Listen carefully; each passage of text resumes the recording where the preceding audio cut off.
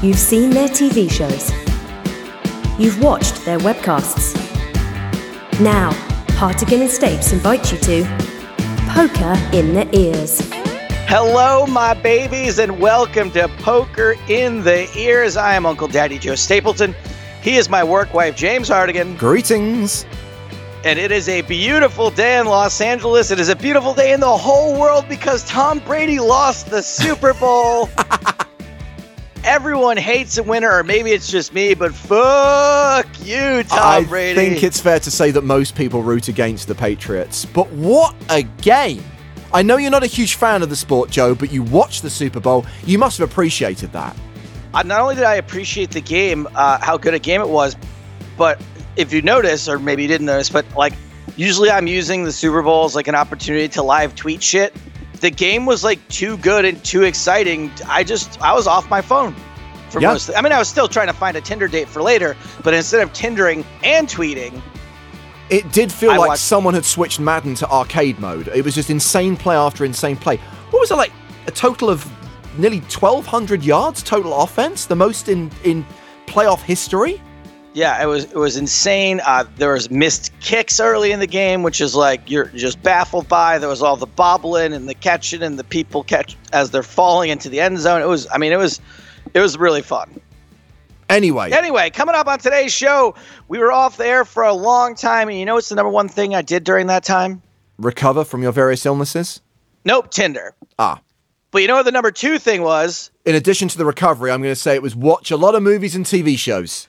Well, it was Bumble, but then after that, it was watch a lot of movies and TV shows, mostly TV, some movies too. Some of them James and I are going to chit-chat about for a while today, also including an in-depth recap of the movie Molly's Game, the best non-poker movie to feature poker since Ocean's 11. Is that the review you would send into the studio in a desperate attempt to get your name on a poster?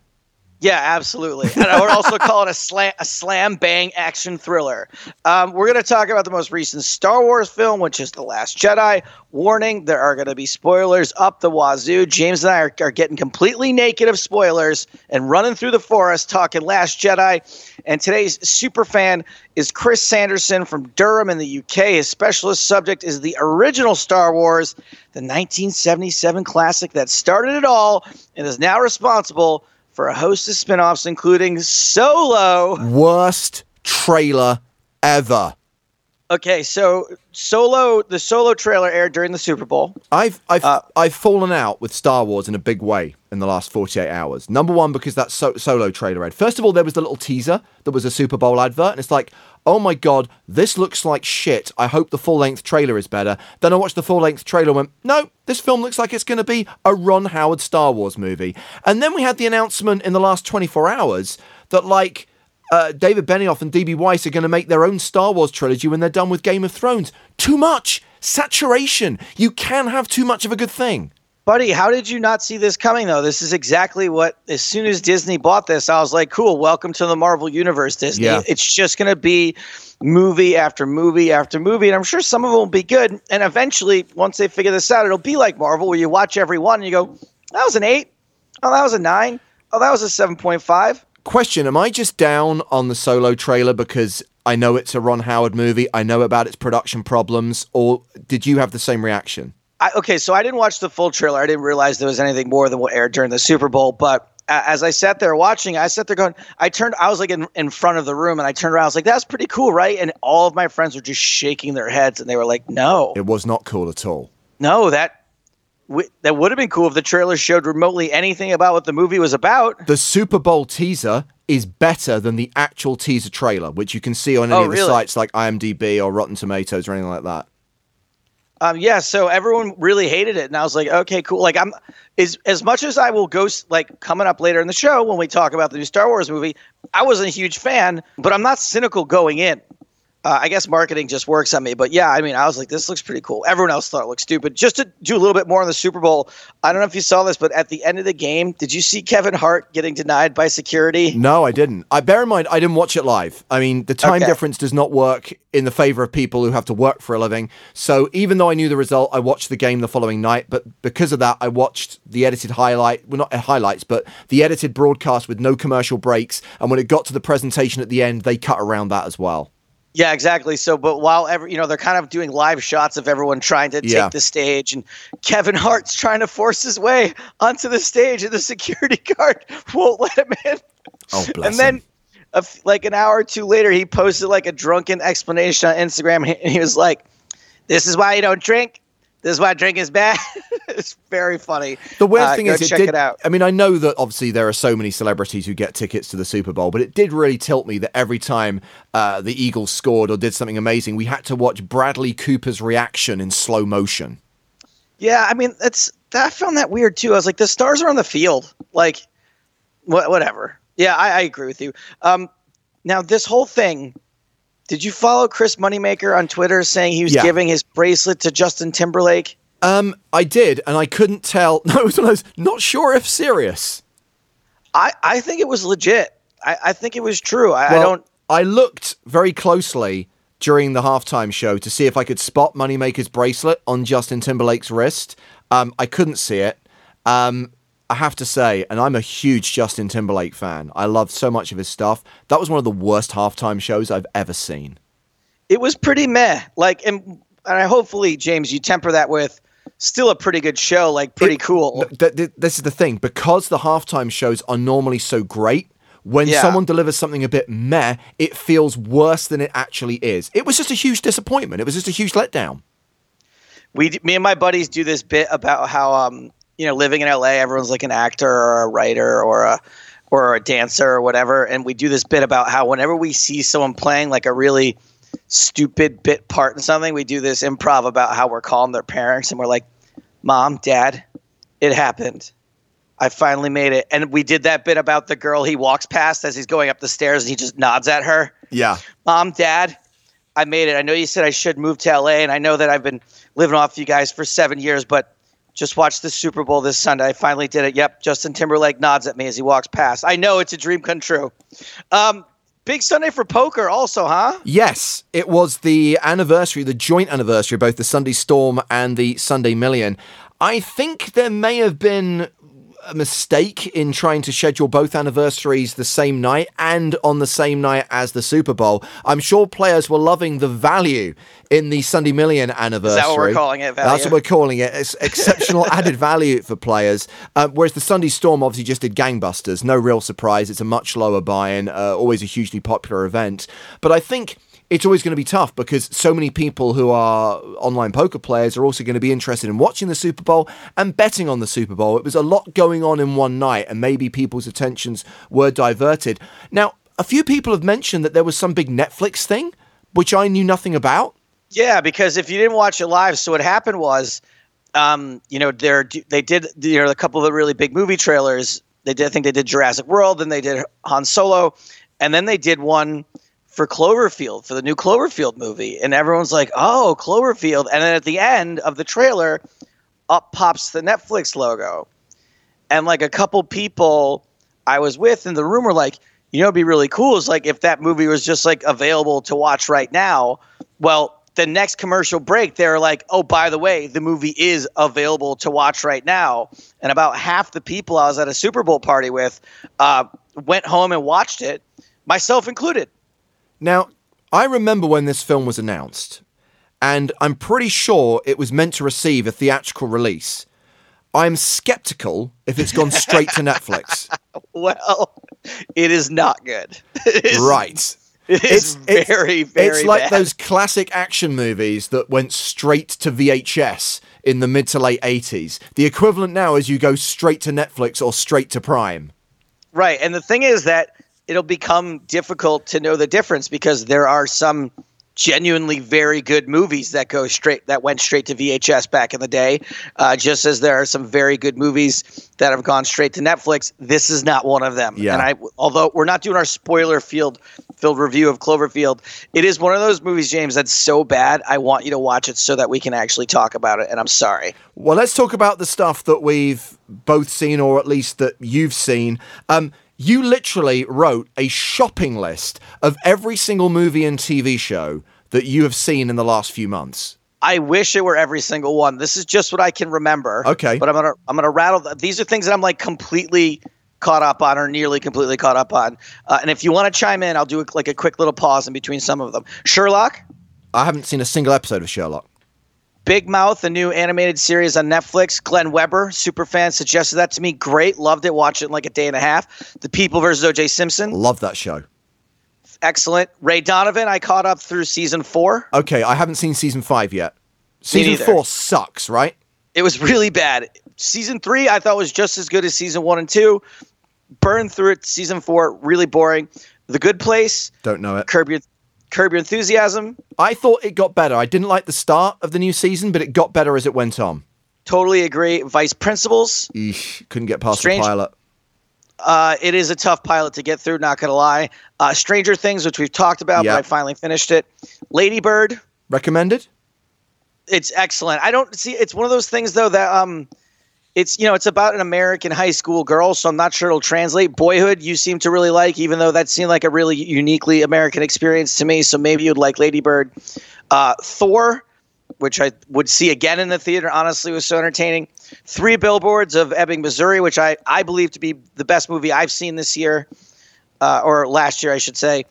Brigsby Bear, Brooklyn Nine-Nine, Mindhunter, Crashing, which I think is my new favorite comedy at the moment, about a stand-up comic trying to make it in New York.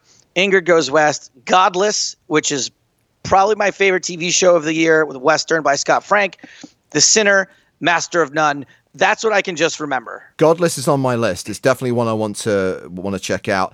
I actually haven't watched as much as you, not nearly half as much as you. The show I've been binging in recent weeks is Mr. Robot, because all 3 seasons are on Amazon Prime. It's fucking fantastic, and I think it might just be the 3rd best show on television after Better Call Saul and Westworld. The first season, to be honest with you, I think is the weakest. By season 3, I was thinking this is a masterpiece, and what's so clever about it is that clearly this is a show which at the beginning was very carefully plotted and planned, with character relationships and story arcs carefully mapped out, and things are revealed towards the end of season 3 that makes you want to go back to the beginning of season 1 because you realize it informs everything. Really? And it's just such a clever show. That's so refreshing. Now, I got through about halfway through season 2 of that show, and really the only reason I stopped is because it's not as available on streaming services here as it is for you guys over there, because theirs on TV here.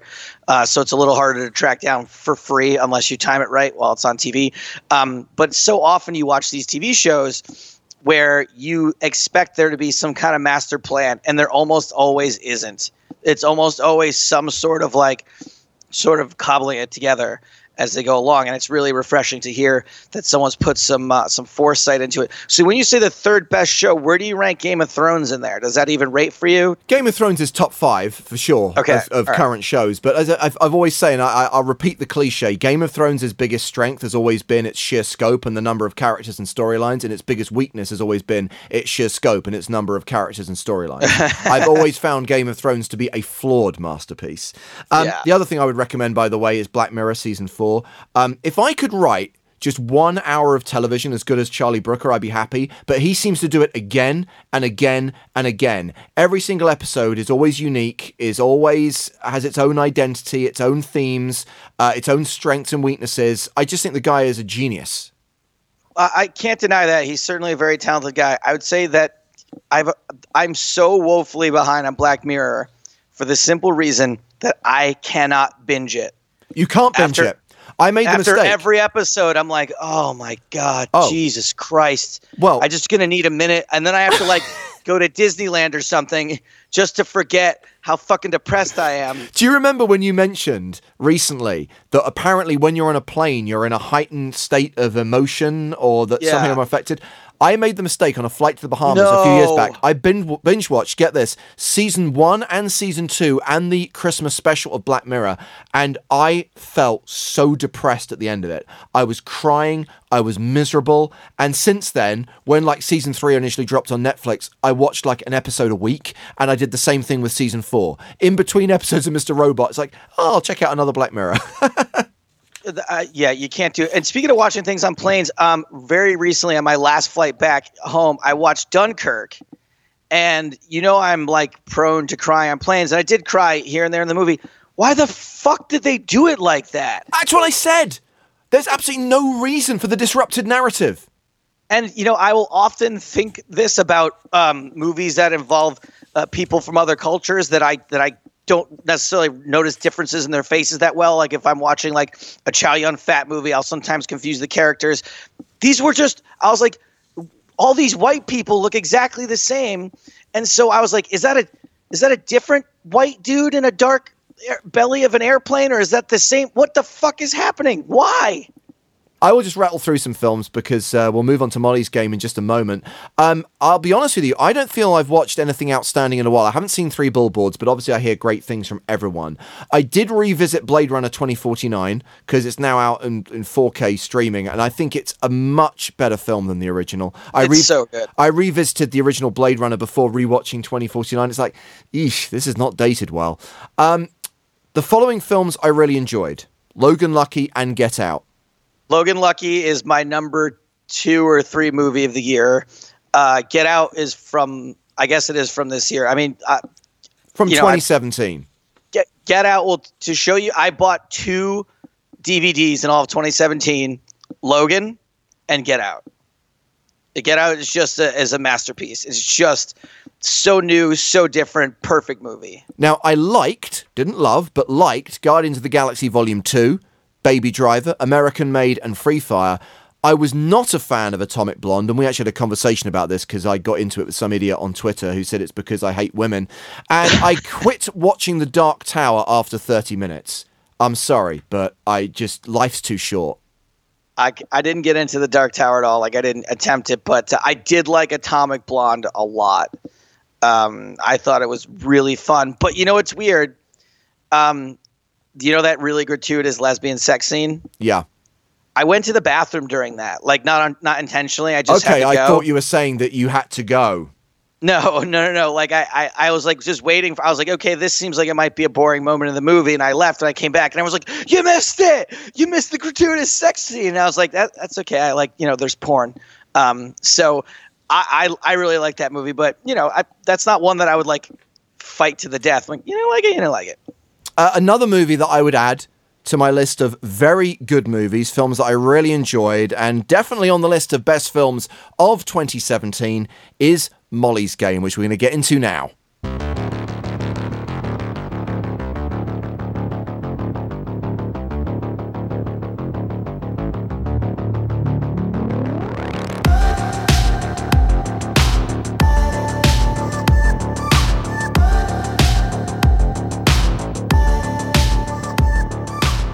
So, Joe, when Molly's Game came out, people were saying, yay, it's a great poker movie, but what actually constitutes a poker movie?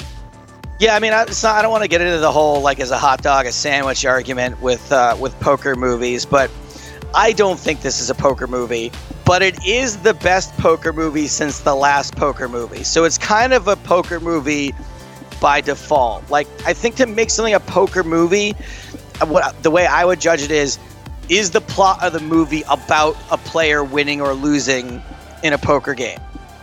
This is not about that.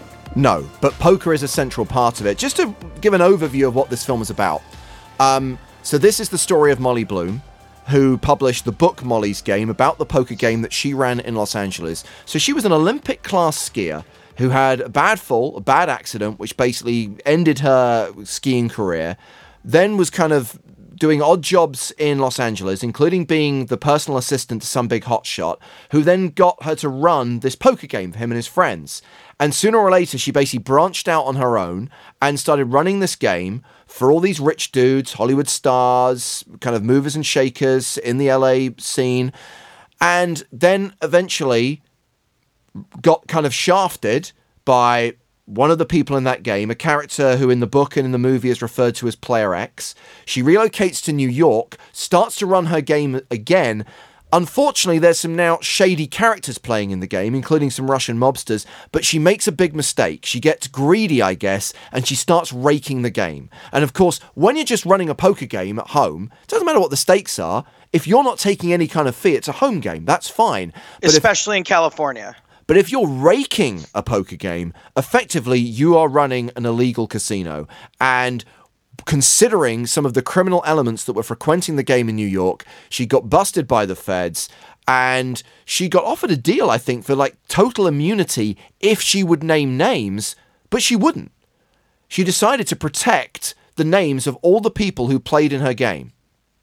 Right. And so my only issues with this movie on the whole is that she is portrayed as a much more benevolent and saintly character than the person that I had heard about over the years.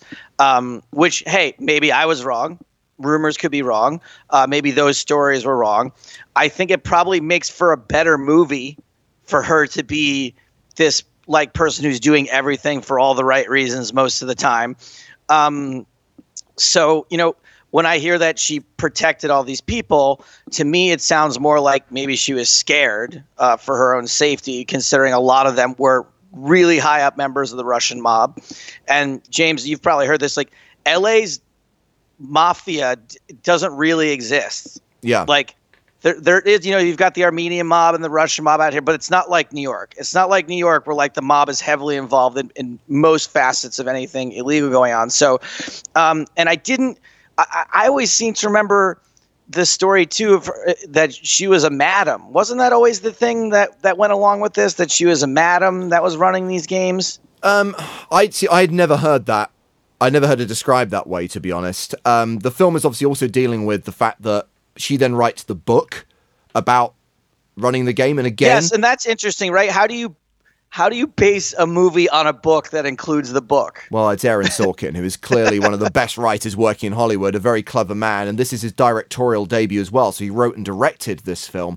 But it deals with the aftermath of the book, which is, again, having been offered a huge amount of money by the publisher to name names and tell all, she holds a lot back, therefore doesn't get the kind of money from the book that maybe would have set her up for life, and instead is facing huge legal fees. And most of the movie is obviously told in flashback, and it's about the dynamic between her and her attorney, played by Idris Elba, and her dad plays a huge part in the film as well, both in flashback and in present day. And so much has been said about both Jessica Chastain and Idris Elba, justifiably, because they're both excellent. But can we please have some love for Kevin Costner as well, who I think is superb as her father? I've never fallen out of love with Kevin Costner. Of course, he's made some clunkers over the years, which I just haven't seen. But yeah, he is excellent. To me, the two standout moments of this movie are both in the last half hour. There's a nice speech by Idris Elba, and then followed right up by a great scene between Kevin Costner and Jessica Chastain. And they're the kind of scenes in a movie that you like want to stand up and clap afterward. They're just fantastic. The writing, the performances, everything about it, like it just really grabs you by the cockles. When I saw this movie, and I was lucky enough to see it at a preview, Joe, and I said I've just seen a really good poker movie, and then when it finally came out on both sides of the Atlantic, a lot of people were whining at me on social media about how, but they got poker wrong. Did you have any issues with the accuracy of the poker in this film? Not at all, and maybe that's outing myself as somebody who who doesn't notice all the details all the time. I thought the accuracy of the poker was totally fine. The one thing that leapt out to me, there is a scene in her game where a guy, I think, bets 200 and someone raises to 300. And everyone's like, oh, you can't raise to 300 if the bet's 200. Here's the thing. People forget all manner of shit flies in most home games. And that's what this is. This is a glorified home game played for high stakes. And no one is ever going to call out the table mark if they make a mistake. No, they're just going to pat him on the back and tell him the good raise. Like, I guess there's that one scene which Jesse and I argued a little bit about, not argued, but like debated, where player X, aka Spider-Man, decides that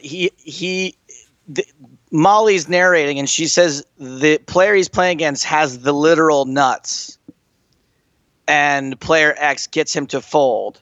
Now, I believe in that scene, the board is completely dealt also, right? I believe so. I believe the hand has gone to the river.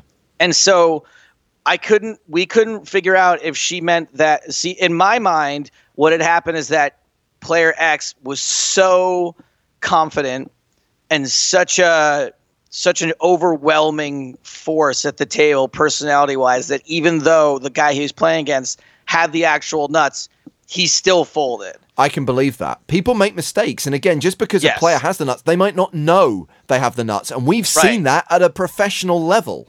And I think that is a hard thing for pure poker players to wrap their heads around, that any person would ever fold the nuts. And I think that when you're playing against one of the biggest movie stars in the world, you can look at your hand, you can even know it's the nuts, and still decide you want to fold to this guy. Crucially, and bear in mind, as we keep saying, there's not a ton of poker in this film. The way people talk about the game, the way they act at the table, like how they hold cards, how they handle chips, feels authentic. This feels like I bought it. I believe that these people were poker players. I believe that the game I was watching was real. And when there is analysis of a hand, which is done in a very cute Aaron Sorkin way with voiceover and graphics, it felt real. It wasn't pandering to the audience.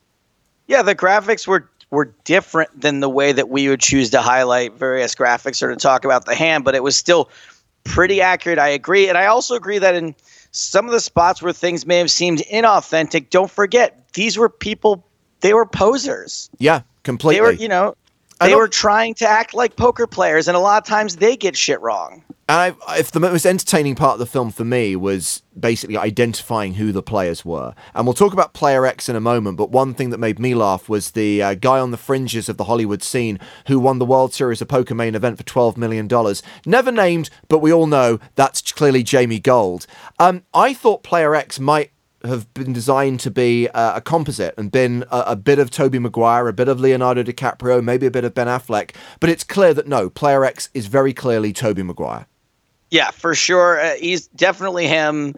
Kind of disappointing to see at least the character in this movie is portrayed as such a sociopath. Well, certainly, I mean, in the book where he is named as Tobey Maguire, he does not come out of it well. A poker player told me years ago that Tobey Maguire is believed to be the winningest poker player of all time, like bigger than any high roller, any guy that's ever played at Aria. Is that millions and millions of dollars have all won by Tobey Maguire, and this was a long time ago that this player told me this. So there is one guy represented in the movie. Do you remember the guy? Sort of the Southern guy who like overextends himself and borrows too much money and then is like, yes. Yeah, I can't pay. Yes. The guy that character is based on, or one of the people that he is based on, is the guy that Huff and I had dealings with while he was going through all of that. And he tried to option a poker TV show for me and Scott. And it was amazing because we had pitched around a couple places and nobody pays for options for TV shows. In his deal, he was going to pay us $1,000 to option our show for a year, which Scott and I were thrilled about because we were both assistants at the time. So that was like more than a week's pay for me. And then we went through the contract and we read it and we saw that we would retain 1% ownership of the show if he sold it. And so we were like, what the fuck is this? And he told us this story when he was like trying to woo us. He's like, you guys ever had a ball down? And we're like, what's a ball down? He's like, well, I was playing poker with Matthew McConaughey the other night. And he said, well, we're going to settle this over a ball down. And a ball down is when you take your balls out of your pants and you put one of them down on the table, and whoever ball is bigger wins the pot. This has got to be an urban myth. There's no way this thing is real. Well, I don't know. I did not witness it, but the character, one of the people that is represented by this character in the movie, told me this anecdote about having a ball down with Matthew McConaughey. Wow. The weird thing is that this is actually quite a long film. I think it's close to 2.5 hours running time, and yet it didn't feel like it. It felt so pacey, and that is obviously credit to Sorkin for both his writing and his directorial approach to the material. And again, just to highlight, great performances throughout. And I believe has been nominated for an Oscar. I believe it's been nominated for Best Adapted Screenplay. Yeah, I think it is. Yes. And I just wanted to say that. So while I'm sitting there wondering what is accurate about this, what isn't, take that out of the equation. Let's say this is confirmed 100% true story or confirmed 100% fictional story. It's a great movie. just because I'm wondering where the discrepancies are, I take nothing away from the movie. It is a solid 9 out of 10 for me, 8.5 out of 10. Agreed. And that's the great thing is you don't have to know about poker or be a poker fan to appreciate it. But I think if you are a poker fan, you'll get stuff out of it that other people wouldn't. There is more movie talk to come on Poker in the Ears, but we are going to go into the lobby now because it's time to talk free rolls. So this week's free roll, or rather last week's game, Joe, attracted 75 players, including Jonathan Gallagher, who tweeted, "You need to see this!" Yeah, he did. Okay, Jonathan, I didn't need to see it. You'd like me to see it, right? You wanted me to watch it. He was so persuasive with that tweet. I was like, this must be something really amazing. It wasn't. It was a video of the last hand in the free roll where Jonathan gets it in bad with 10s against jacks and loses. Ace kick. As a previous superfan, I was hoping to take the glory, and then this happened. And yes, he set that hand to danger zone. Jonathan wanted a shout out on this week's podcast show. How do you feel about that? He wants to be like, what's up, word up, former Superman Jonathan Goody, who received $162.50 him? No, Jonathan Gallagher.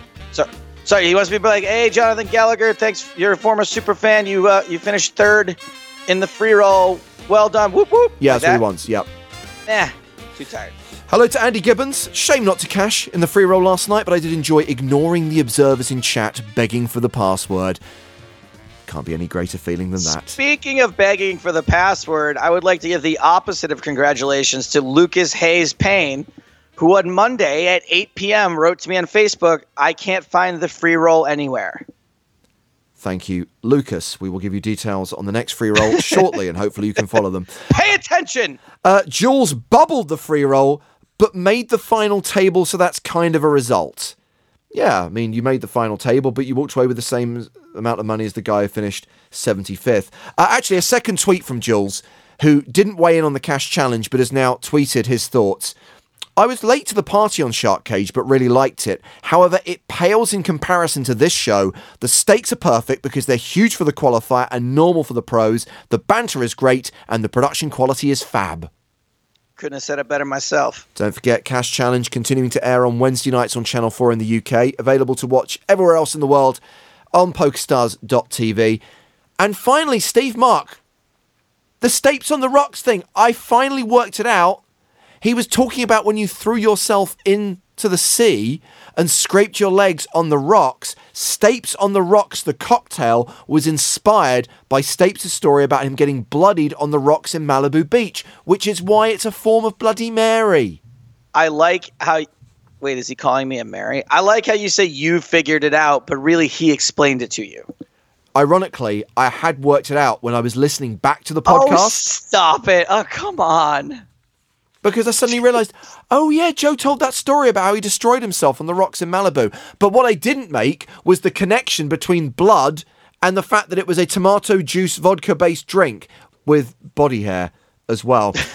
Anyway, congratulations to Goody2911 from the UK, who won last week's free roll for $162.50. The next $500 free roll takes place on Friday, the 9th of February. So if you waited until the weekend to listen to this, you lose. Friday the 9th of February at 5:05 Eastern. That is 10:05 in the evening GMT. That is 11:05 at night Central European Time. As ever, the free roll only appears in the lobby 20 minutes before it starts. The name of the free roll, Double Feature Friday.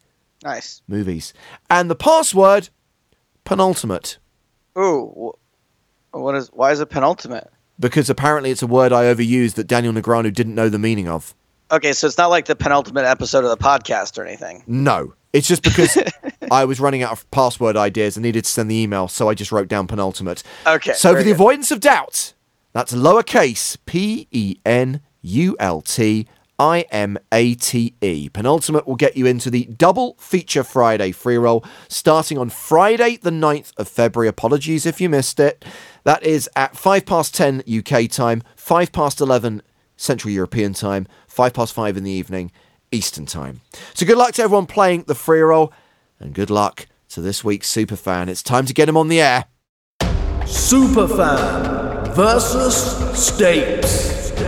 So please welcome to Poker in the Ears from Durham in the UK, Chris Sanderson. Greetings, Chris. Hello, James. How are you? Good, thank you. Joseph's here as well. Say hello to Joe. Hello, Joe. Nice to speak to you, my friend. Hello, Chris. Yes, we are friends, I feel like. I would like you. I feel like I've known you a long time, mate. I feel like I just watched Dunkirk recently. I feel like I just saw you get rescued on a fishing boat. Is that a comment on the accent? I think so. Oh. Tell us about your life, Chris Sanderson. What do you do in Durham? Well, I'm from a little village, West Cornforth. I'm 26. I've got a job at a little restaurant/hotel. West Cornforth, is that spelled Conffyffe? Cornforth. Oh, Cornforth. Okay. If I use the Queen's English, West Cornforth. Is it just before West Cornforth? Oh my God! Please, I'm so sorry. It's so early here. I just have to. It's near the end of the show, and I've just been giving it my all, and I got nothing left for you, Chris. That's all right. That's a good one. It's one in the hole. What's your job in the hotel? I cook breakfast and I clean the kitchen. What's your specialty? Oh, wait, it's greasy spoon really. So fried eggs, fried bacon, scrambled egg. What a skill, frying things. Oh, it's rewarding work. I'm sure the clientele appreciate it. My mouth is watering at the thought, to be honest. Chris, what's your poker story? How long have you played the game? Well, it's been recreational for about 2 years, just with my friends, and then I've decided I want to learn more about it and get into some materials and just have fun with it, really. He decided he wanted to learn more about it, so he started watching Jason Somerville. I was going to say, if you're hoping to learn more by listening to this podcast, you are probably making a grave mistake. But we obviously do have prizes on offer, those prizes being a mini chipset and a satellite ticket. We've had various people choose Star Wars-themed subjects. We've done The Empire Strikes Back. We've done Return of the Jedi, quite recently, in fact. But no one has ever picked the original Star Wars, 1977, and that's what you're going to be answering questions on today. Yeah, I don't know why. Yeah, it's the best one. Of course it's the best one. It's also, Joe, is it fair to say the one you know least best? It's actually the one I've seen the most times, and the most times the most frequently. Okay. I started with Empire as a kid. We had Empire and VHS, so I'd watch Empire over and over again. And then we had... Well, actually, I didn't, because Empire I thought was a bummer. And then we had Jedi on, not VHS, on Betamax. And so I would watch Jedi a lot. And it wasn't until they re-released it when I was like 13 that I saw Star Wars, but I saw it 4 times, the special edition in the theater. So that's really probably the one I know the best at this point. The special edition, otherwise known as the shit version. Look, all I cared about is that there was like new shots, and I was like, "Oh, this is great." I mean, yeah, stepping on Jabba's tail. It's not great. That's the problem. So here's the deal, guys. This is the problem, Chris, when you pick a subject like Star Wars, something I grew up with and something which I am an uber geek on. I crank up the nerd level, we lose all that multiple choice shit, and we get into hardcore questions. So prepare yourselves. What I will say is there are 19 questions in total, including the bonuses and the tiebreaker. And so far, just straw poll, one of our producers, Chris, he scored 16 out of 19. And producer Ben, he got about 12 or 13. So it's not impossible. But the questions are tough, I'm not going to lie. And I'm also just going to go in order. And the only question I'm going to ask of you, Chris, right now is whether you want to go first or second, whether you want to take the odd-numbered questions or the even-numbered questions. I'll take the odd numbers. Why not? In that case, you are going to go first. Can I just make a comment really quick about the fact that producer Chris got 16 out of 19? Yeah. Chris is almost a virgin. He's had one child. He has had sex exactly one time. Ben has 2 children and has had sex 2 times. I do not like my chances in this quiz because I have had sex 4 times in my life, James. But you are also an uber nerd, so it might not be a lost cause, Joe. We will see as the game progresses. We start with, Chris, question 1, and round 1 is complete the quotes. I'm going to give you half a line, Chris. I would like you to complete the line. If this is a consular ship...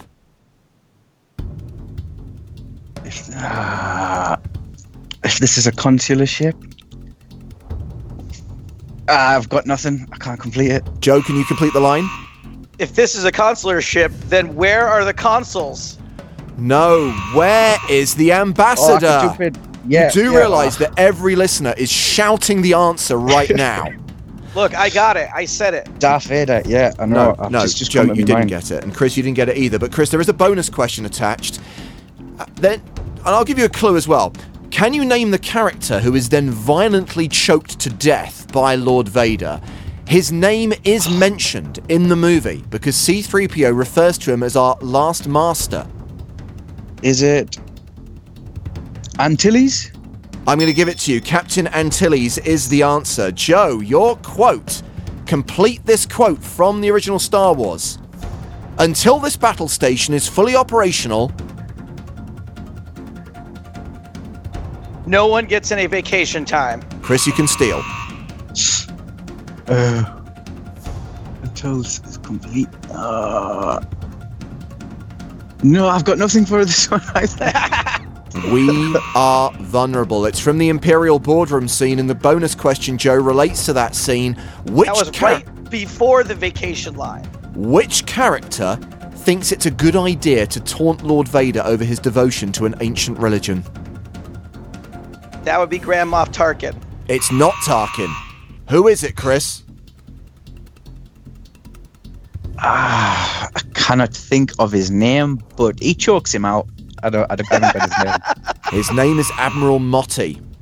Motti. Chris, this is easy. If you don't get this one... More like Admiral Shoddy. If you don't get this one, I'm tempted to say that you lose a prize by default, okay? Okay, yeah, I'm ready. Complete the quote. This is our most desperate hour.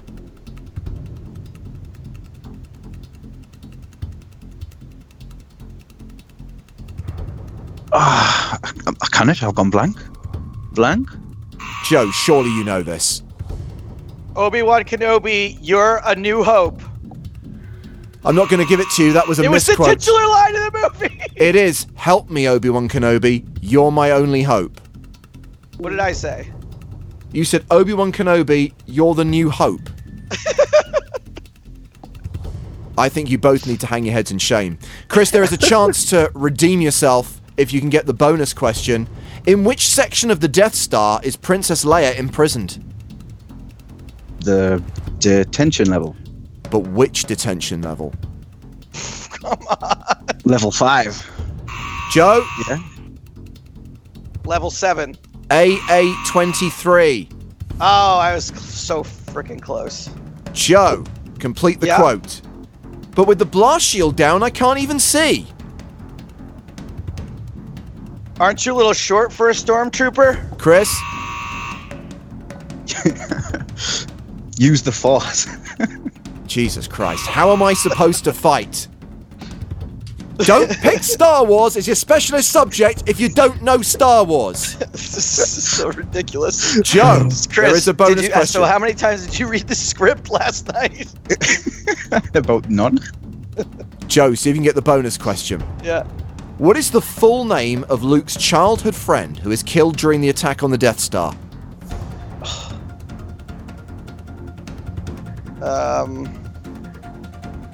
Jason Biggs. Do you know the answer, Chris? It's Biggs.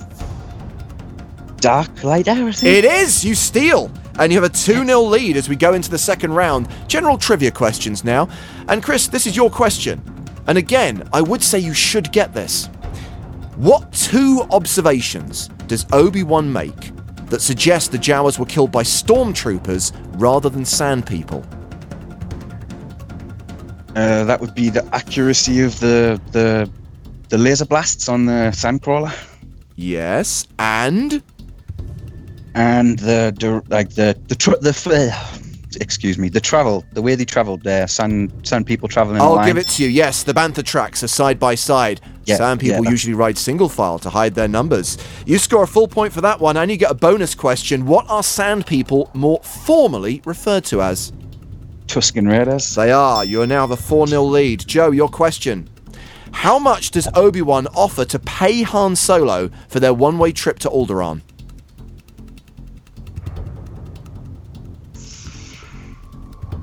10,000. No, you can steal, Chris. He offers to pay him 17,000. He does indeed. You steal, but Joe, you get the bonus question first. What's the payment plan? 2,000 now, the rest when we safely arrive. Correct, you're on the board. Chris, you still have a 5-1 lead. Your next question. According to Han Solo, travelling through hyperspace isn't like what?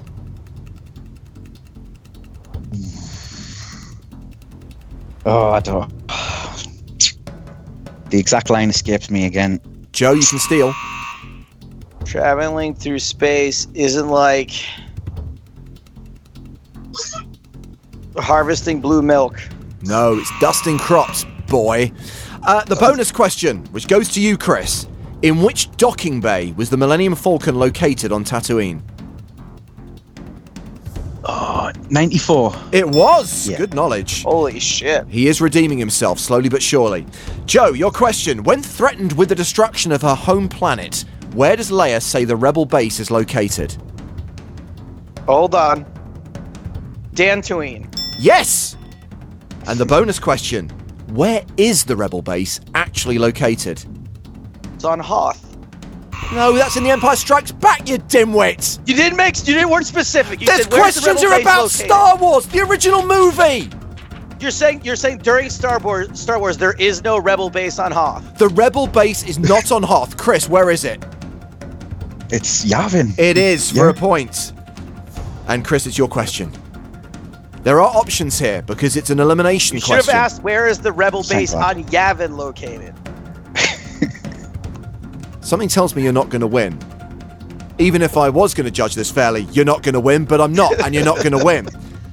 Chris, which of these things from the prequels is not mentioned in the original Star Wars?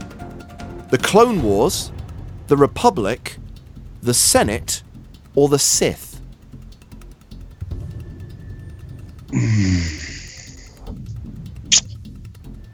See, that's a tricky one.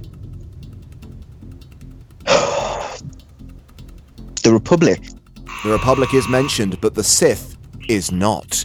Joe, your question. Which one of the following Star Wars characters actually became an action figure in the original Kenner collection? Was it Grand Moff Tarkin, Uncle Owen, Ponda Baba, or Dr. Cornelius Evazan? Dr. Cornelius. No, it was Ponda Baba, aka Walrus Man, which means this quiz is at an end. Chris, you scored 7 points. Well done. Joe, you only got 2, which means I can say with some accuracy that you have crushed in this game of Superfan versus Stapes. You get both the mini chipset and the satellite ticket. Congratulations, sir. Wow, after a rocky start, yeah, thank you. You did get the rocky start, and despite my threat to take away a prize for not knowing that Help Me Obi-Wan Kenobi quote, I'm going to be nice. You've appealed to my better nature by being such a polite boy that you are going to get both prizes. And I'm intrigued because Joe and I are about to launch into our in-depth spoiler-filled review of The Last Jedi. In a short line, what did you think of the most recent Star Wars movie? The Last Jedi? Well, you know, it's going to be a different sort of trilogy, isn't it? It's not... It pays homage to the others, but it's its own deal, really, isn't it? Yeah, I think that's a fair summary. It sees off the old characters well enough, I suppose. Well, it's time for Joe and I to get into that movie. We say thank you, Chris. Thank you for listening. Thank you for taking part. And congrats once again. Thanks, Joe. Thanks, James.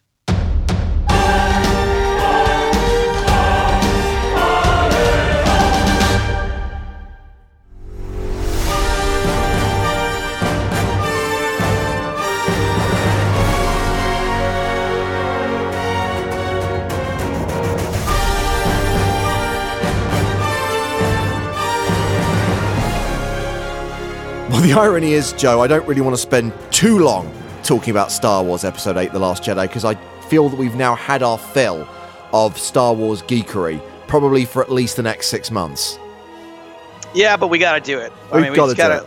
It goes as long as it goes. Sorry, guys, but... Quick caveat, there will be spoilers. We're going to discuss the plot. We're going to discuss specific scenes. So I would say, actually, that if you haven't seen the film or have no interest in hearing us talk about Star Wars anymore this week, you can stop now. Bye. All right, James. Well, I'm not going to lie, and I'm going to get shouted at for this, but I didn't really care for this movie. And when I say I didn't care for it, I would still give it a strong B or B+. I just didn't love it, and I thought a lot of it was really boring. The weird thing is I have less of a problem with your attitude towards it, which is, a B+, than people who, quote, hated it. I don't get the vitriol. I don't get the people who literally want this movie stripped from the Star Wars canon. Well, and I think I hate that we jump to this these days, right? And one of my friends who's like a purist, we'll call him, even though I don't think that's the right word, at first was like really angry with the diversity in this that they were attempting in the Star Wars universe. Piss off. And look, I can understand someone initial reaction being like, I don't recognize this. This isn't as much about me anymore, and therefore I'm resistant to it. This movie, he said, I'm fine with it. I'm used to it now. It's okay. It doesn't bother me. And I was really proud of him for that. And so I think that a lot of the people that have these issues with the movie are the ones that like, I don't like the diversity. I don't like the comedy. And I don't... Just a quick note on the diversity, Joe, because this is a common complaint being made that they are trying too hard. The irony is they could make a fucking 1,000 movies like this and it still wouldn't come close to readdressing the balance. Sure, of course not. Of course not. So, I do think that some people are just immature. I'll just say that. I'll just say the reasons they don't like this are immature. I like the diversity. I like the comedy. I like that someone finally figured out you can drive a car through a Star Destroyer at light speed that no one ever thought of before somehow, and all the times they needed to blow up spaceships. I didn't even mind that. But in the same way that Force lightning wasn't introduced until Return of the Jedi, and we'd had, 2 movies where no one had ever done that before, isn't it good that we're still seeing new things and discovering things for the first time? Like I said, I can get past that. I can go, oh, well... It was such a breathtaking moment. It was such... Totally. The visual realization of it was so breathtaking, and the way it just goes completely silent. It was a perfectly realized moment in the film. What really made this film so much less enjoyable for me was I didn't like all the boring scenes on Dagobah where Obi-Wan is refusing to train Anakin. I mean, Yoda is refusing to train Luke. I mean, where Luke is refusing to... it was so... I was like, oh, this is where Rey goes to Luke's home planet, and he very reluctantly gives her a few pieces of wisdom, even though he refuses to speak to her. And sitting through all of that, I just found it to be super tedious. I thought all of the stuff of her seeing her own reflection and picking up rocks was so obvious and boring, and just made me sit there going, please do something interesting here. Now, the parts of the movie where they did interesting things that pissed people off, like driving a car through a Star Destroyer or Kylo Ren killing Snoke, fine with it. Totally fine with it. Even if I didn't it wasn't what I wanted or expected, at least where things were happening, I was okay with all of it. Yeah, the stuff on Dagobah, on Ahch-To, I mean, I found a lot of it unnecessary, and I feel it could have been pared down. Like all the stuff with Luke milking that creature, or going fishing, or having the maids clean up after him and all that stuff. It was nice, but in a movie that's 2.5 hours long, you don't need it. What I did like about all the scenes on that planet were when Rey was forming her connection with Kylo Ren. And I think that... Fine. What most different, people... something we hadn't seen before. Exactly. And I think where most people seem to actually agree on this movie across the board is that the relationship between Kylo Ren and Rey was the strongest thing about this film. And all of the scenes with those two, whether they're in the same room, be that Snoke's chamber where there's that amazing battle scene with the guards, and of course that shocking moment when Snoke dies, it's like, you can't kill him off, we haven't learned who he is. It doesn't matter. And again, I like that convention-defying twist that having spent 2 years of people making YouTube videos about who Snoke might be, the film just says, fuck you, he's inconsequential. He was a plot device designed to get Kylo Ren to where he is now. I mean, I was a little disappointed in that, but not enough to dislike the movie. I just went, oh, this is cool, but I also don't think that is the end of it. No, in the same way that people get pissed off about the fact that, well, if Rey's parents are nobodies, then, but surely she's got to be connected to the Kenobi clan or to the Skywalker clan. No, she doesn't. Now, it could well be that Kylo Ren is lying to her. It could well be that her parents aren't nobodies. But you know what? If they are, if he's telling the truth, It doesn't matter. Right. I totally agree. Like maybe it's just a pump fake from the filmmakers here. I don't think Snoke will come back to life, but maybe it's a pump fake and maybe it's not. But either way, I'm fine with it. Like, that was cool. I was all good with all that stuff. But the key thing is, even though it very much felt grounded in the Star Wars universe, and yes, there were the usual kind of parallels with other films and the references to other moments and other films, it was trying to be something different. It was trying to do something different, as you've already alluded to. For once, the heroes aren't trying to destroy a giant laser. And that idea of the rebellion on the run, seeing that fleet decimated, seeing their numbers going down until there's just a handful remaining, was genuinely tense. Yeah, and I thought it was cool. I mean, look, again, it sort of broke from the structure of most of the movies where they take place over like a fairly long period of time. This is over the course of like a day or two. And I like that. That was fine. That was totally fine. What do we think about, let's just like the movie does, let's take a detour and talk about this Monte Carlo. Canto Bight, the casino planet. Yeah, the casino planet. I have mixed feelings about this. I do. I didn't have as big an issue as some people. I do concede that it's closer to the prequels than it is the original trilogy, and that there were a lot of unnecessary CGI moments and CGI characters, but it was clearly necessary, not for the plot of this film, but in establishing characters who are clearly going to become part of Rian Johnson's new trilogy down the line. Right, so that would be Benicio del Toro and... No, I think it's the kids. Oh, wait, but what's his name's Theroux's got to be...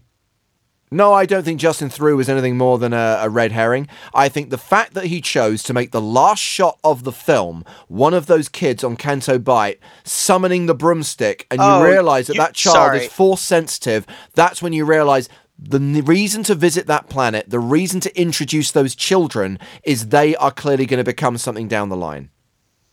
Those specific children? Yes. See, I thought the point of that was to be that these kids are everywhere. It could be, but also knowing that the intention is for Rian Johnson to make an original trilogy that's not connected to the Skywalker family, I would not be surprised if those kids were going to be part of it. I see. Well, but also it did bring Benicio del Toro's character into this film, and I actually really enjoyed his character. I liked his character. I wasn't a huge fan of the speech affectation he had, and I know that's his thing in a bunch of movies, that he likes to talk funny. I didn't love that, but the character was cool. Yeah, I had mixed feelings. I liked the horse racing thing. I kind of liked, kind of didn't. I did like the message, even though it was really heavy-handed, of like, hey, these are people selling arms to both sides. These are terrible people. Aren't rich people bad? That theme never gets old. I'm okay with that. As far as it bothered me in like a sense where we're supposed to be working in like an enclosed time frame. Like the fleet is on the run and they have time to go do this side mission. That kind of bugged me a little. It did feel shoehorned in. It was clearly designed purely to give Finn something to do. Yeah. The problem is they saddled a sidekick with a sidekick. Never a good thing to do in a movie, and it did distract from the overall story of the film. The thing that bothered me more than the whole Canto Bight sequence, why couldn't Laura Dern just tell Oscar Isaac what her plan was? She would have saved herself so many problems and so much bother. It's like, I get the fact that he's impulsive, I get the fact that he's pulling rank, but seriously, just tell him, I've got a plan, it's all in hand, here's what we're doing. And he would have gone, that's a fantastic idea. Let's do that. Right. And also, especially since what he tried to do to counteract her doing nothing failed miserably. And as a direct result of that, tipped the First Order off to what they were doing. Right. And so if his plan had been successful and she went, well, that was all along just to get you to pull off that maneuver, then it makes more sense. But the way it all went down, no, it doesn't make any sense whatsoever. So like I said, when things were happening, I really liked it. When things weren't, I really didn't care for it. James, let's talk about, before we get to Luke, Leia floating through space. As someone described it to me on social media, and apologies for not crediting whoever it was came up with this line, the Mary Poppins sequence. Yeah. What the fuck was that about? I see. Okay, good. I again, it's one of those things that I can just look past, but it just seems like there's so many better ways that you can do that. Probably my least favorite part of the movie, to be honest. And also, this is what really makes it hilarious to me, is that you have to be so attached to that happening in the movie because your actress dies in real life. You have the perfect opportunity to erase her from the film. There you go. She's been killed. No, not only does she have to live, but she has to float through space like Mary Poppins. That's how important that was, that happened. It is sad, by the way, that clearly the intention was that the first film would be Han Solo's movie, the second movie would be Luke Skywalker's movie, and the third film in the trilogy was meant to be Leia's movie, and that now can't happen. Yeah. But this is Luke's story, and I'm interested in what you thought of the Luke story arc, because, again, this is something that's annoyed so many people. They can't kill off Luke Skywalker. Yes, they can, because eventually they have to let go of the past.